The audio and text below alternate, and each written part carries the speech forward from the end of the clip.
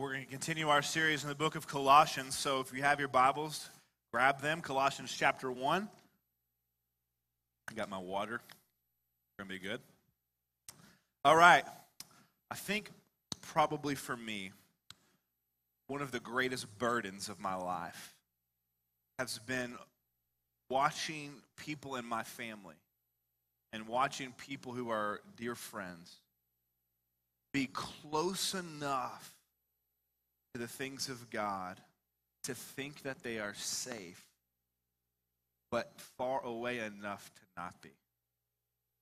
What I mean is that there are people in my family who think if they were to die right now would go to heaven, but I do not have such confidence. I look at them and I look at their life and I look at the things that they say versus the way that they live and their actions, and not just their actions, but just the whole picture, and think, do you really know Jesus? And maybe they do, but it's one of those places where you're just not quite sure. It breaks your heart.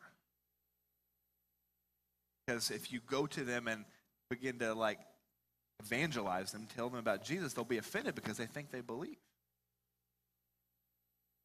So what are we to do? Maybe you have people in your life, maybe friends, maybe coworkers, maybe neighbors, maybe family, and you're just not quite sure. Not quite sure that if they were to die today, where they would go. Not quite sure that they are living their life now with the abundant life that Jesus offers. And it breaks your heart and you don't quite know what to do. There are those in the church today who would say we need to remove the difficult parts, the parts that are hard to swallow of the gospel, to make it easier for people to believe. There are those who would say things like, let's just not worry about the Bible being God's word, or let's not talk about the difficult parts. I remember when I was a youth pastor, we had this guy come out after the service. Our pastor was preaching and we were communion that day, and he was kind of using this illustration. He had this cup and he was pouring out the water into another cup, talking about how God would pour out his wrath on his son. And this guy, when he left the church that morning, he had a scowl on his face. And the pastor put his hand out to shake his hand, he wouldn't shake it, and he said, I can't believe you would say that. What are you talking about? I can't believe in a God who would pour out his wrath and his justice. I believe that Jesus died on the cross only to demonstrate his love, not to actually do anything. And there are those who would say that we need to remove these difficult parts. But what I would say is that if we remove the offensive parts of the gospel to attract the world, then in the very process of attracting them, we will lose the radical truth that alone can save them. There are many here this morning who want to see this church grow. There are many here this morning who want to see their neighborhoods and this community and their schools and their jobs transformed. So what do we do? Let's read Colossians chapter 1, verse 19 to 23 and see. The most important thing we do this morning is read from this book, because this old book are the very words of God. So let's read it together. Colossians chapter 1, verse 19. The words of our God, inspired by the Holy Spirit, say, For in him all the fullness of God was pleased to dwell, and through him to reconcile to himself all things, whether on earth or in heaven, making peace by the blood of his cross. And you, who once were alienated and hostile in mind, doing evil deeds, he has now reconciled in his body of flesh by his death, in order to present you holy and blameless and above reproach before him. If indeed you continue in the faith, stable and steadfast, not shifting from the hope of the gospel that you heard, which has been proclaimed in all creation under heaven, and of which I, Paul, became a minister. This is the word of the Lord. Three things this morning I want us to see. The first one is our need. A lot of the language used in this text that we just read is really pointing us backward, pointing us back to the Old Testament, and particularly alluding to the way that people in the Old Testament connected to God. Notice verse 19 where he says, For in him, that is in Jesus, all the fullness of God was pleased to dwell. Right? So now for us as Christians, God dwelt in Jesus, and now the Spirit fills us when we believe, and so the Spirit of Jesus fills us, and so wherever we go, God is, right? We don't have to come to this building to meet with God. You don't need me to meet with God. You don't need a priest. You don't need a Bible. He's in you. Anywhere you go, you can't get away from him. You want to pray, you want to meet, you want to be in the presence. Anywhere you go, you have him. Right? But that's not always been the case. Right? In the Old Testament, that was not the case. God is always everywhere. He's omnipresent. But in the Old Testament, he placed his special presence, his divine Shekinah glory, the Bible calls it, his special presence in the temple and in a particular spot in the temple. And if you wanted to meet with God, you had to go there. So how did this temple work? See, the closer you got to the inside, the closer you were to meet with God. So let's just use our building for example. Right, so the outer hallways here would be the places that only the Gentiles could go. That'd be all of us, non-Jewish people in this room. So we could only go out here in the hallway. But then the women would only be allowed out there in the foyer, out there in the lobby. Y'all could only go out there. You couldn't come in here. But then the men were allowed to come in here. But then only the priests were allowed to come up on the stage in the holy place. But then there was a curtain, kind of like this one. It had been pulled back. And behind that curtain was the Holy of Holies, was the place that God was. And if anybody just decided to run back there and move the curtain and jump in, they would drop dead. This is the special presence of God, and only the high priest, and only once a year could go back there, and only after he made a sacrifice for himself could he go back there to sacrifice for the whole of Israel. If you wanted to meet with God, you had to go there. And depending on who you were, you got greater access to God. But not only that, if you came into that temple unclean, you wouldn't be allowed in. You know, when we go on our Bible reading plans, you know, the New Year's getting ready to come, and so we're all getting ready to say, I'm going to read the Bible through in a year. And we do it, and we get through Genesis and Exodus, and then we hit Leviticus, and we just can't make it through, right? Just can't make it through Leviticus, and I get it. But if you read Leviticus, it's just law and regulation and rule after rule after rule, right? It's like if you do this, you're unclean. If you do that, you're unclean, right? If you touch a dead body or dead animal, you're unclean. If you eat bacon, you're unclean. I mean, come on. Who doesn't like bacon? So if you eat bacon, you're unclean. If you have a skin disease, you're unclean. You got really bad acne, you're unclean. You get sick, you're unclean. If you're bleeding, you're unclean. And if any of those things and lots more are true of you, you don't get to go in the temple. You can't go in the temple, which means you can't be in the presence of God. You can't commune and meet with God. You could be desperate for him. You could long to be with him, and you don't have access. You are cut off. You are unclean. You are not fit to be in there. It doesn't matter how much you wanted him. So why is that? Why all of these rules? Why all these regulations that seem so insignificant, right? Like seem pointless. Why does it matter if I touch a dead cow? Why does that restrict me from meeting with God? You see, God was using external, outside of us things that made us dirty to reveal and to show us the actual condition of our hearts. See, our hearts and our lives are unclean. And God is showing us that we continually do things that make us unfit to come into his presence. See, before you come to Jesus, you and I in this room are unclean, and we were unfit to be in the presence of God. We couldn't know God. We were not allowed to come in. We were unfit. We were unclean. And it's not the external things that made us unclean. It wasn't touching dead animals. It wasn't having bad acne. It wasn't having leprosy. It wasn't bleeding. It wasn't being sick that keeps us from God.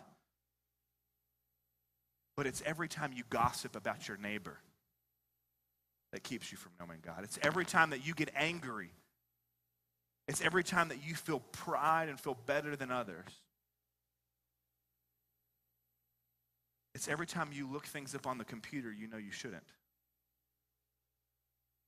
And it's all of those things that's showing you that inside your heart there is sickness. It's not the sickness on the outside that makes you unclean, it's the sickness on the inside. And that's not just one or two or five of us in this room. That's every single one of us. There is no one who is excluded from this. Every one of us come unclean and are unfit to know God, unfit to enter into his presence. Verse 21 is true of us. It says, and you who were once alienated and hostile in mind, doing evil deeds. That was us. Our minds are hostile to God. Think about that word hostile, fighting, angry. Our minds are against God, and our lives do evil deeds against him. But notice what it says. It says that we are alienated from God. You see, apart from Christ, you and I have no hope of forgiveness, no hope of knowing God, no hope of abundant life, no hope of heaven. We are alienated. When I was in high school, I had really bad acne, right? And it was the kind, like it was so embarrassing when you would, be in class or be whatever, and someone would go, hey, you're bleeding. Your face is bleeding, right? Or you have this giant whitehead on your face, and you're like, and you're trying to pop it. Right? And you just know you wake up in the morning, you're getting ready, and you look at it, and you're like, oh my gosh, I'm like Rudolph the Red-Nosed Reindeer right now. And you just know everyone is walking by going, and just looking at that thing, right? Doesn't see you, but sees that. And so in high school, I felt so out of place. I bounced around from friend group to friend group, right? Never quite feeling connected, never quite feeling like I belonged. Right? For a while, I hung out with the rednecks, wore Carhartt jackets, camo pants, talk about hunting and mudding. But then I just didn't quite fit in the whole way with all their stuff, and so I kind of moved on. And then I hung out with the jocks as I played football and wrestled and played baseball. And, I thought, well, I could probably fit in with them, and I kind of did. And after a while, I just didn't quite feel like I belonged.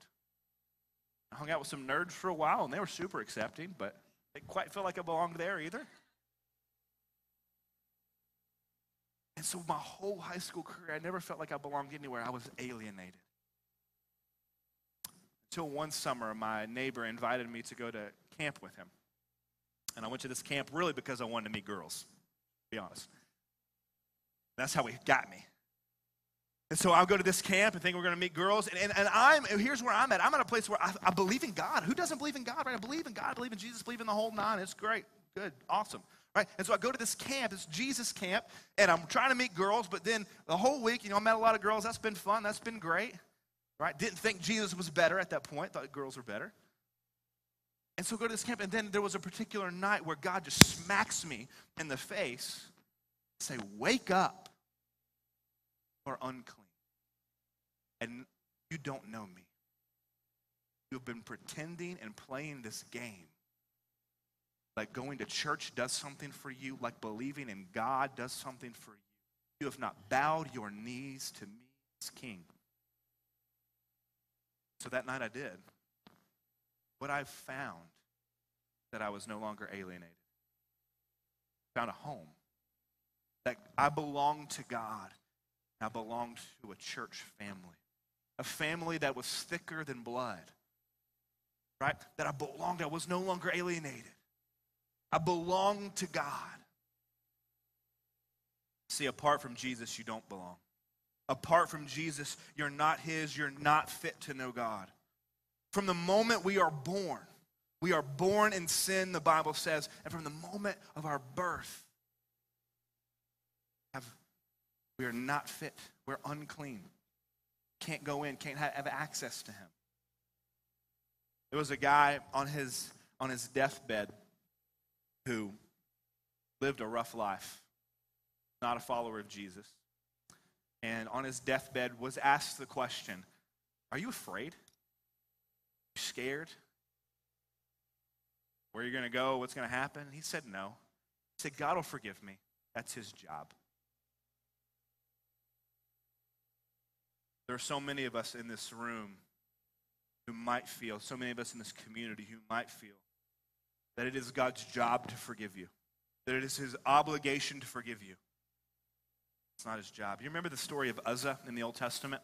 When they're carrying the Ark of the Covenant, there's these guys and they got these poles, right? And they're carrying this chest, right? Which is where the presence of God was. And they were taking it to the temple and they're carrying it. And one of them trips And Uzzah reaches up to catch the ark to balance to keep it from falling, and the second he touches it, he drops dead.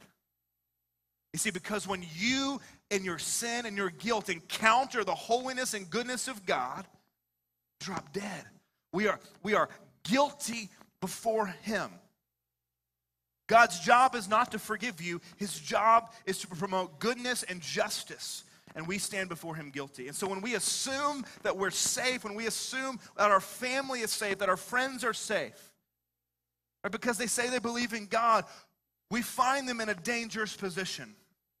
For many of us, many of us in this room, the reason it is so difficult for us to share the gospel with our loved ones is because before we can share Jesus with them, we first have to convince them that they're lost. That is the hardest thing to do. Take me someone who is as far an atheist as possible all day versus someone who is close enough to Jesus and not close enough to know him. C.S. Lewis in Screwtape Letters talks about this. You'll know Screwtape Letters. It's this book where there is a demon who is writing a letter to his nephew demon on how to tempt someone. And he basically tells him, give him just enough religion to make him feel safe. Give him just enough to make him feel safe, but not enough to actually save him. And I fear that many people are in that position. Many people in my family are in that position. In order to see them come to faith, we must first convince them that they're lost. Because most people don't think they're unclean, right? Most people, we're good old boys. We're good people. Not bad. I don't think we're unclean, undeserving to come into the presence of God. I mean, look at the world. Look at all the crazy people in the world. We're pretty good. We think that we should make it. God should just handle it. When in reality, our hearts are sick and we're alienated from God. We don't belong to him. You see, we were all created for a better world. We were all created for a better kingdom. But you and I were born as citizens of this world, and we have become too much like this world. We're not fit for the kingdom of God, for our true home. But see, here's the thing. The second thing I want us to see is the only way. Jesus made a way for us to come home, to be citizens of that kingdom, but there is only one way. And let me be very, very clear. At a time in our country and society where it is a controversial thing to say that there is only one way to know God, there is only one way to know God. There is only one way to have access. There is only one way to get into his presence. There is only one way to have forgiveness. There is only one way to get to heaven. There is only one way to have life and have it abundantly, and it's through Jesus. In the Old Testament, when you were unclean and wanted to go back into the temple after you had touched something dead or been sick or whatever, you had to go and wash first. But then you had to go and kill an animal. You had to go and slit the throat of a goat or of a dove or of a bull and spill its blood because something had to die in order to make you clean to get in. You see, a debt had to be paid. A debt had to be paid to get you in, and the same is true for us. Imagine with me for a minute that I'm driving my truck out through the parking lot when we leave here, and one of y'all couldn't park real good, and I wasn't quite paying attention because I was texting and driving, and I'm driving and I hit your car. And I'm like, oh great, pastor, week 3, hit someone's car. And I'm out there like freaking out. Go find whoever it was and say, hey, I'm so sorry I hit your car. Well, at that point, something's got to happen. There is a debt, and it's got to be paid. And either I can pay it or the person I hit can pay it. But one of us have to. Either I can say, hey, I'll take care of it, let me give you some money, or my insurance will call yours, whatever, and I'll take care of it, and I'll pay the debt. Or you can say, no, don't worry about it, it's fine. I got a guy. He'll take care of it. But when you do that, that's forgiveness. Forgiveness is you pay the debt. And it doesn't just work in physical things with money, but it also works practically, right? Like imagine with me for a moment that someone betrayed you. Someone slandered your name. Someone was gossiping about you and just tore your name down, did something to hurt you, to offend you, to wrong you. Well, now there's a debt that has to be paid. And the wronged party can pay the debt, right? You can go to the person who wronged you and you can hit them in the face. Pay that debt right now. You can go and slander their name. You can go talk behind their back, right? You can do lots of different things to them, and then we're even, right? Debt's been paid. But if you want to forgive them, if you want to pay the debt, that means you take all of the anger, all of the bitterness, all of the hurt, and you bear it yourself. Don't gossip about them, slander them. Don't go punch them in the face. You bear it, and you hurt. You take it into you until it's gone. And that's forgiveness. And do you know that is exactly what Jesus has done for you? It's exactly what Jesus has done for you. You see, on the cross, Jesus is not just demonstrating his love for you, but rather he is accomplishing something for you. You have a debt to be paid before God. And either you can pay the debt or God will pay the debt for you and forgive you. You can pay the debt, which is an eternity in hell, or God, who would send his son, who is God in the flesh, would come. And on the cross, do you know what he was doing? He was absorbing the debt. He took all of the justice and righteousness and anger that you deserve, the punishment you deserve, and he took it upon himself.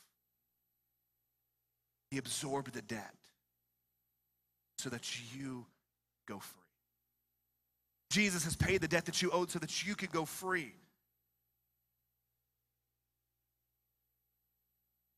As we take communion today, one of the pictures I want us to see is that in the garden, before Jesus was crucified, he talked about a cup of wrath that was going to be poured out on him. That's exactly what's happened. When he's paid that debt for you, he's taken that cup of wrath and he's poured it out on himself. But now, guys, listen to me. When you're in Christ, that cup is empty. Every drop has been drained. And so on your worst day, when you fail, when you mess up, when you sin, when you screw up, he can't be angry at you anymore. The cup is empty. He can't punish you anymore because the cup of wrath is empty. It's been poured out. It's been paid for. The debt has been paid.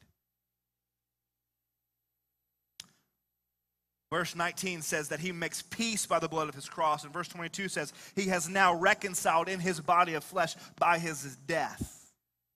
Someone had to pay your debt. Someone had to die. And Jesus did it. Here's the thing. Every other religion in the world, here's what they say. You've got to do A, B, and C to get to God. Here's the ladder. If you do this, this, and this, then you can get to God. If you're holy enough, if you're good enough, if you do these religious things, then you can get to God. Only Christianity says there is nothing you can do to get to God, but God comes down to get you. There is no ladder that you could climb. There is not an amount of holiness that you could do. You can be good enough. You couldn't do enough to get to him, but he came to get you and put you on his back and carry you. Only Christianity says you can get in by grace alone and nothing that you could do. But notice the result of what Jesus did.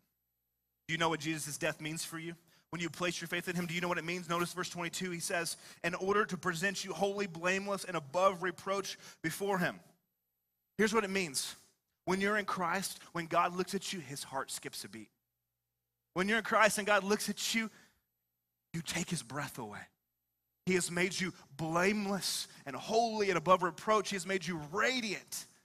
He is like a groom on their wedding day. Because you know, at a wedding, everyone's looking back and forth, right? They're doing this number. Right? They want to see the bride, but they want to see the groom's expression as soon as she comes out. And so everybody's phones are here, phones are over here. Everybody's looking back and forth because they want to see the groom's face light up. They want to see him weep. They want to see his expression for his bride. And God does the same thing to you in Christ. You are not just some scum that he's forgiven. You are made beautiful and radiant and holy, and you take God's breath away. On your worst days, you make his heart skip a beat. Give him butterflies in his stomach. He has made you beautiful. And that's good news for us today because we know that we're not quite beautiful. You know,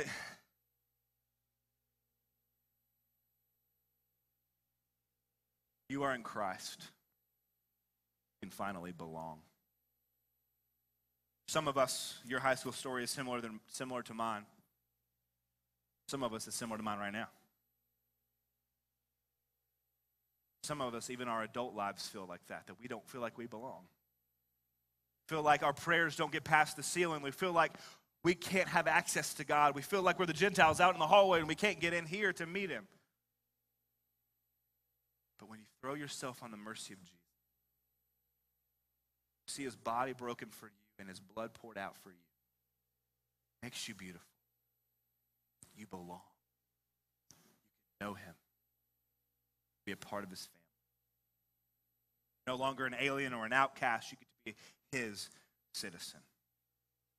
So maybe you're like me and you have friends and loved ones and coworkers and classmates who don't know Jesus. And maybe you're like me and those people often believe that they're safe because they see themselves as good. And maybe you're like me and you want to see those people, your family, those you love, come to know Jesus and see their lives transformed. And you're asking the question, what do I do? What do I do? Share them this message the only way. Again, and again. Don't keep silent. Don't believe the lie that says my actions are enough. My life lived out is enough. Speak the gospel to them. Share your story about how you were once blind, but now you see. You were once lost, but now you're found. Keep sharing. Because this message, church, this 2,000-year-old message of a crucified and risen Jesus is the only thing that's going to save your friends and family. It is the only thing that's going to save this community. It's the only thing that's going to save your coworkers and all the people around us. And we cannot forsake this message to try to make it cool, to try to make it palatable for people. Because if we do, then we'll lose the very thing that can save them. The message of the debt has been paid. The wrath has been poured out. We were once unclean, but now we've been made clean through Jesus, and we have access to God. This curtain has been torn in two, and we get to go in and not die. We have access to the Creator over the world. And it's this message alone that can save us. When I was in my last church, there was a particular Sunday where this old man was being baptized. He was probably 80 years old. And as he stood in the waters of baptism, he said, I've been going to this church a long time, but I've been standing on the sideline. I've watched my wife and my children and my grandchildren come to faith and be baptized. I've watched them follow Jesus, but I've been playing games with God, and I've not followed him. I've been playing games, and I've been on the sideline, and today that changes. And I've cried. I cried like I never cried before. One, because it was a beautiful picture of the gospel, but two, because it gave me hope. It gave me hope because maybe my grandpa will come to faith. Maybe my grandpa, before he dies, will believe in Jesus. Maybe those in my family who don't know will come and know. It gives us hope because it's not too late. Keep sharing, keep telling them about Jesus. Church, we cannot rest until every person in Warren County, Mainville, townships, village, however this thing works. I don't get it yet. But we don't get to rest until everyone knows that their debt has been paid. On the night Jesus was betrayed, he broke bread and he blessed it, saying, "Take, eat, this is my body broken for you." And in the same way, he took a cup of wine and said, "Drink from this cup of the new covenant in my blood." It was poured out for many for the forgiveness of sin. This morning, we're going to have a time of response. We're going to take the Lord's Supper together. And there are some of you in this room, and you belong to God through Christ. And I want you in a minute to come and feast on him. Feast on this gospel meal. And I want you to remember. Memory is a powerful thing. You can smell something, and it could take you back 20 years to a memory that you have. I don't want you to touch it, to smell it, to taste it. And I want you to remember the moment you gave your life to Christ. But I want you to remember further back than that. I want you to remember 2,000 years ago when God came down and he crucified his son so that your debt could be paid. His body was broken and his blood poured out so that you could know him, so that he could make you beautiful. I want you to remember that. And as you take it, know your sin is forgiven, past, present, and future. It's been wiped clean. There is no guilt. There is no shame that you ever need to feel. Parents with children in this room, I want you to use this moment. Teach them. They're not believers. Don't let them take this. This is not for them. Use this moment to teach them that when they come and claim the promises of God, when they come and believe for themselves, then they too can. There are some of you in this room. You know deep in your heart you're not his. This meal is not for you. This meal is not for you. Don't come up here and take it. Instead, I'll be up here. Come, let me share with you what it means to follow Jesus and how you can find new life today. Don't wait. Stop putting it off. Don't let your pride get in the way. Throw yourself on his mercy and he will make you new. And then you can take this with you. And then you can belong like you never have before. Let's pray together. Father, we thank you so much for your goodness. Father, we pray this morning for those friends and family members who we love so dearly that are so far from you. Or maybe they're so close, but because they're so close, they can't see how far they are from you. They think they're good enough. They think coming to church does something for them. But God, they know deep in their heart they're not yours. God, this morning we pray you would save them. We pray that you would embolden us in this room to go share Jesus with them. We pray you give them life they've never known. Help them to stop fighting, to let go of their clenched fists, find new life. God, this morning as we respond and take this supper together, we pray you would remind us that our guilt has been atoned for, that you have taken away our shame, our guilt, and you've made us new. That we don't have to live in fear and worry that you are going to be angry at us because you've made us beautiful in your sight, paid the debt. Love us. Genuinely love us. So much so that at any moment, you could have called the whole thing off. You could have said, no, the cross is too much. I don't want to do it. It's going to be too painful. It's going to be too hard. But instead, you looked at us and said, no, I want them. And you ran the race. You took the cross. You took the torture. You took the beating. You took the wrath of God for us because you loved us. God, as we take this meal this morning, remind us of that.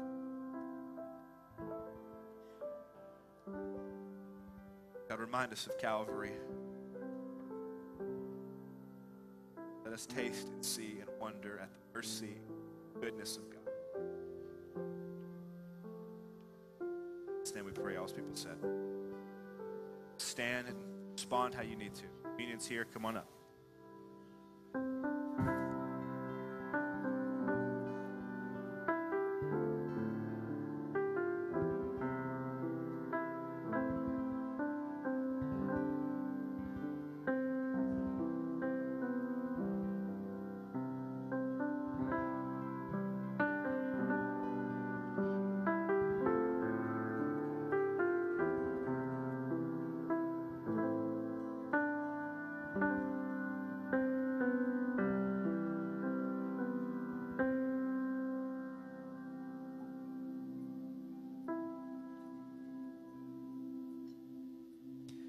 I will kneel in the dust at the foot of the cross where mercy paid for me. Where the wrath I deserve, it is gone, it is past. Your blood has hidden me. Mercy.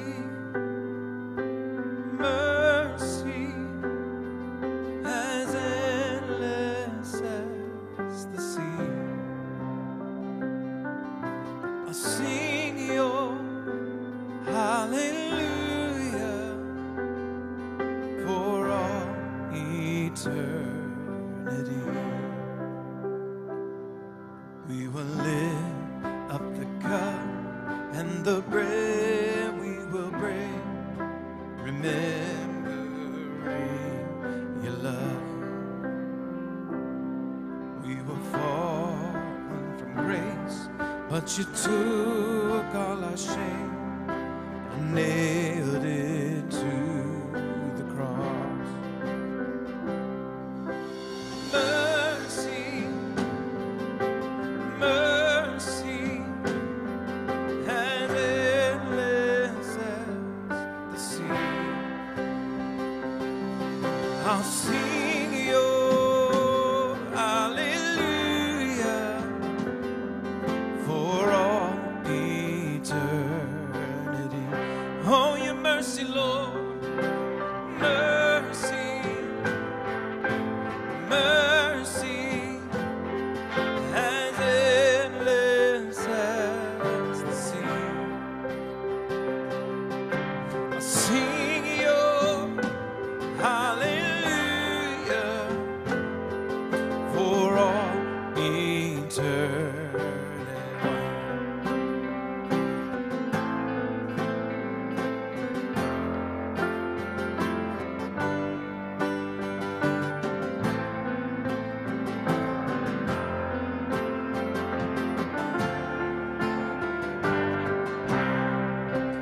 May I never lose the wonder, oh, the wonder of your mercy.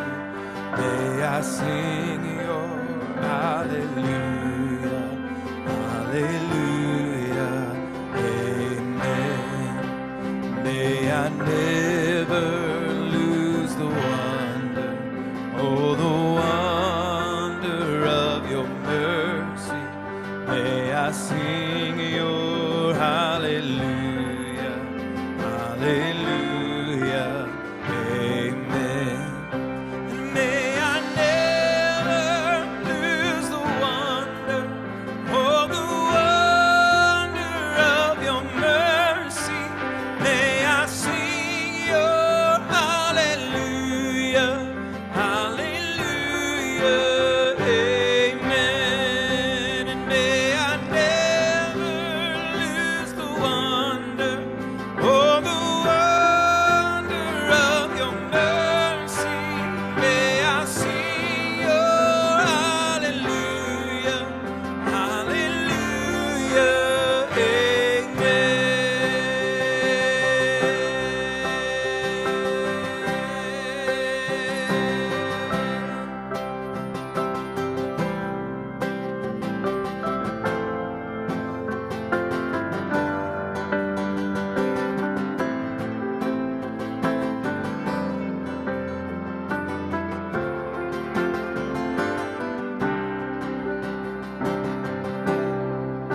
May I never lose the wonder, oh, the wonder of your mercy. May I sing your hallelujah, hallelujah, hey, one more time. May I never lose the wonder, oh, the wonder of your mercy. May I sing your hallelujah, hallelujah,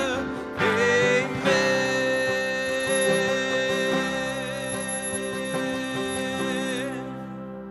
I will kneel in the dust at the foot of the cross where mercy paid for me.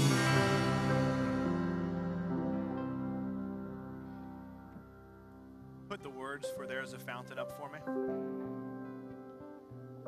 Stand up with me, church. If you haven't taken communion already, let's sing this first verse of There's a Fountain together. Just a cappella, just your voices.